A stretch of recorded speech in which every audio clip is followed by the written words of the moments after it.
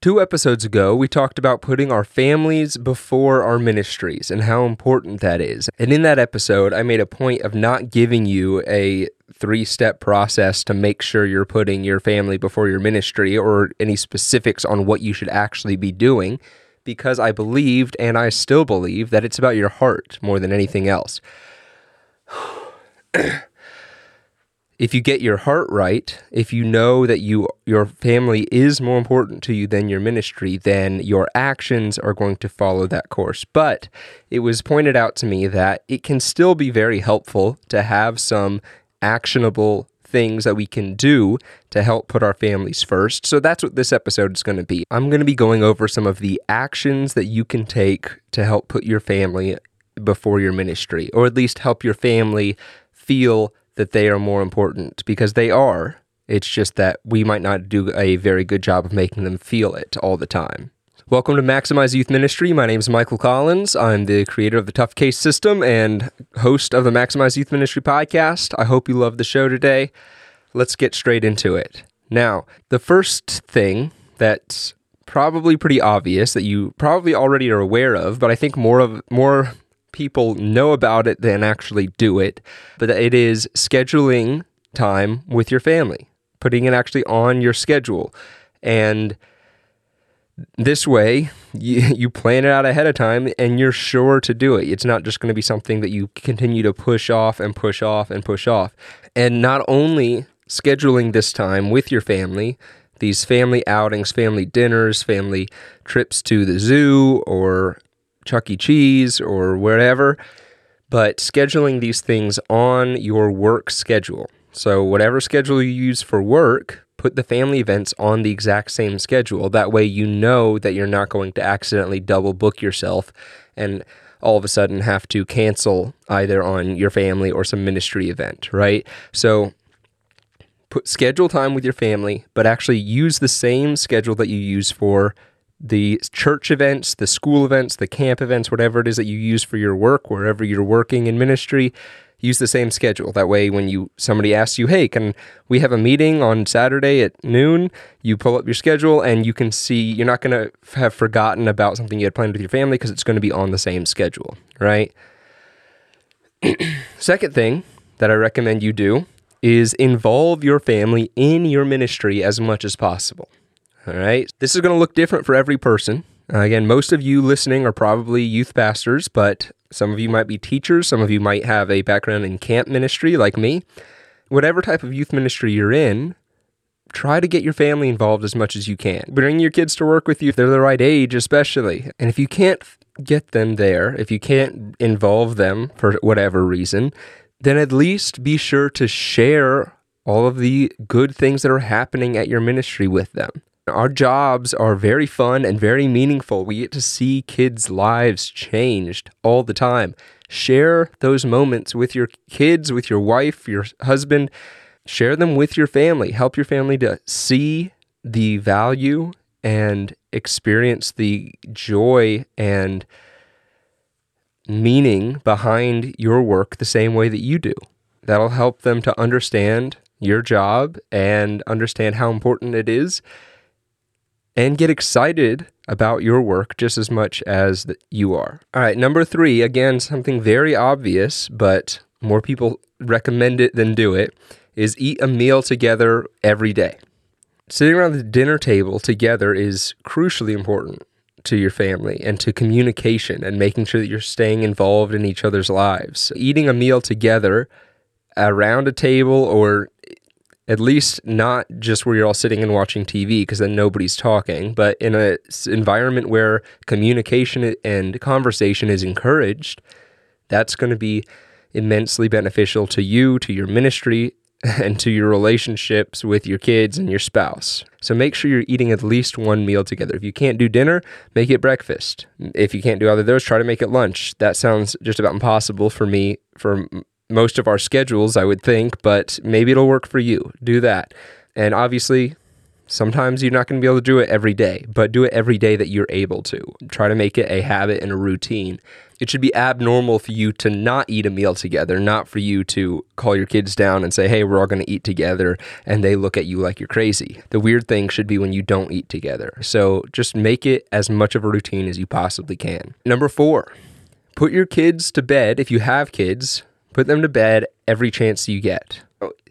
Putting your kids to bed, tucking them in, reading them a bedtime story if they're of that age is just a great way of showing them that you are there, you are present. Being there when they go to bed and being there when they wake up will help create a sense of stability in them, in their view of you, in their lives, and make them aware of the fact that you're going to be there. You are present. One of the best things that we can be for our kids is present and being there as much as we possibly can. So, put them to bed. I know you got a project, you got something you have to finish, but pause for a second. I heard a quote once from Douglas Gresham, who was the stepson of C.S. Lewis. And this is something he said. I don't know if C.S. Lewis told him directly or something that he learned from C.S. Lewis, but the quote says, "Our own work is not nearly as important as the interruptions to it." A lot of times, the things that are interrupting us when we're trying to work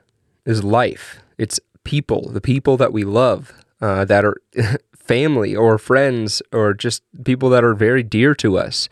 And they are more important than whatever it is that we're working on. So don't get irritated when you get interrupted, because that's life. Enjoy it.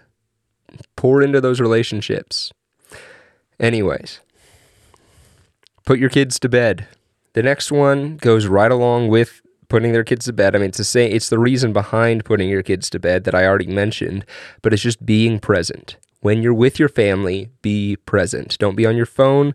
Don't be sucked into the TV, okay? You need to be there and be paying attention or doing something together or with them. This is mainly talking to those of you who have kids, because your spouse can pull you away. They can tell you, hey, we need to stop watching this movie or get off your phone. We need to do something, help me with the dishes, whatever else. They can usually communicate that with you. The kids won't most of the time, or they don't know how to tell you, hey, I need attention right now. They're not as good at communicating as adults are. So we need to be extra vigilant to make sure that we are not ignoring them even when we are around them. That brings us to number 5. The 5th thing you can do to put your family before your ministry is answer your phone when they call you, no matter what. This is something that I learned from my father, but the only reason that I won't answer my phone when my wife calls me is if 1, I didn't hear it ringing, or 2, I'm physically unable to get to my phone for whatever reason. I don't care if I'm in the middle of teaching or talking to my boss, to anyone. I don't care if I'm talking to the president. If my wife calls me, I will answer the phone. Now, I won't always have a long conversation right there. If I'm in the middle of something important, I'll answer and I'll say, hey, I can't talk right now. Is everything all right? And she says yes. I'll say, okay, I'll call you back in a minute. And I hang up, okay? But I will always answer the phone because I don't know if it's an emergency or not, and I want her to know that she always has access to me because she is more important than anything else that I'm doing. And when I have kids that are old enough to have cell phones, I'll always answer the phone when they call as well. It's the same thing. They are more important than anything else that I'm doing, and they have access to me whenever they need me. If it's not an emergency, if they can wait, then I'll ask them to wait sometimes if I'm doing something really important. I'm not saying you have to drop everything anytime your kid needs a snack or your wife needs to ask you a question, but they are able to get my attention anytime they need it, just in case it is an emergency. Imagine how awful it would be to ignore a phone call from your family and then to find out that it was an emergency and something terrible had happened. So hopefully that never happens, but that's why I will always answer the phone when my wife calls. Now, the next one is not quite as serious, just something fun you can do. Pulling your kids out of school early and take them out to lunch. Nothing makes a kid's day more than getting pulled out of school early. So if your kid goes to a public school, pick a day, talk to their teacher, figure out when would be a good day for them to miss the afternoon, and just go and get them, surprise them, take them out to get ice cream, get some McDonald's, whatever else. These are going to be some of the most memorable days to your kids, and it's an easy way to just improve their whole week. It's like the most exciting thing to happen to you as a kid when you hear your name get called through the intercom when you weren't expecting it and you get to go home. It's the best. So I recommend, if you've never done that before, try it. Your kids are going to love it. Now, here's another one. Number seven. Number 7 is something that even if you don't have kids, you've probably experienced. I'm sure you've experienced it because you work in youth ministry. But it's when you're having an important conversation with another adult or another kid, or just working on something that needs to be done, and a kid runs up to you and really wants your attention. They come up and stand next to you. They go, Dad, Dad, or Mom, Mom. And they're just standing right there waiting for your attention, and you're trying to focus on the conversation that you're having.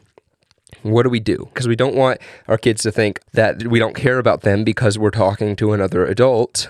But we also don't want to interrupt this very important conversation just because our kid wants $1 for the vending machine. So what you can do, and this is something that I learned from my father as well, is just reach out and put your hand on their shoulder. You don't have to interrupt your conversation. You don't have to do anything other than that, but just reaching out, touching their shoulder, putting a hand there just says, I acknowledge you. I know you're there. I hear you. I'll be with you in just a minute. Just sit tight. Okay? That's usually all it takes. And it just lets them know, Dad knows I'm here. He's aware of me. I've got his attention, but he's just busy right now. So just reaching out, finding some way to acknowledge them. Even if you can't reach them, just give them a gesture or something, acknowledging them in some way. It goes a long way. Just helps them to understand that they're not being ignored because they're less important, that they matter, that you care, you're going to help them with whatever it is they need. You just have to finish what you're doing first. Obviously, if they're injured or something, I don't have to tell you that. You know that you need to stop for that. But yeah, there you go. I hope that's helpful to you. And that acknowledgement of, hey, I see you, I know you're there, that goes a long way. Not only with kids, but with our spouse as well. If you're at a ministry event with your wife or your husband, find ways to acknowledge them. Obviously, talking to them is the most obvious, but if you can't talk to them, if you're on opposite ends of the room, or you keep getting pulled into conversations with other people, find a minute, find a moment just to maybe send them a text from across the room, something funny. Or give them a wink. If you're walking past them, a pat on the back, kiss on the cheek, anything like that. Just any opportunity you get to show them in some little way, hey, I see you. I'm busy, but I see you. I acknowledge you. That's going to be a tremendous help and make sure that they feel loved, even if you're busy with whatever it is that's happening in your ministry at the time. I hope that this has been helpful to you. If you have more, if you think I've left something out, or if you got a really good one, reach out to me on Instagram at Michael W. Collins. I'd love to hear from you. And if you're interested, go to MaximizeYouthMinistry.com and you can check out the Tough Case system for handling discipline and behavioral problems. I give it away for free. You should be right there on the main page, or scroll down until you see Tough Case, and you can download that free guide, and I think that will be a tremendous benefit to you as well. Thank you for listening today. I'll see you in the next episode. I hope you enjoyed that episode. At the time of recording this, we have 5 reviews on Apple Podcasts and 4 on Spotify. I would love it if you could go and increase that number by 1. It'd mean a lot to me, and let me know that you are out there, you're listening, and you're enjoying the show. Thank you so much for listening.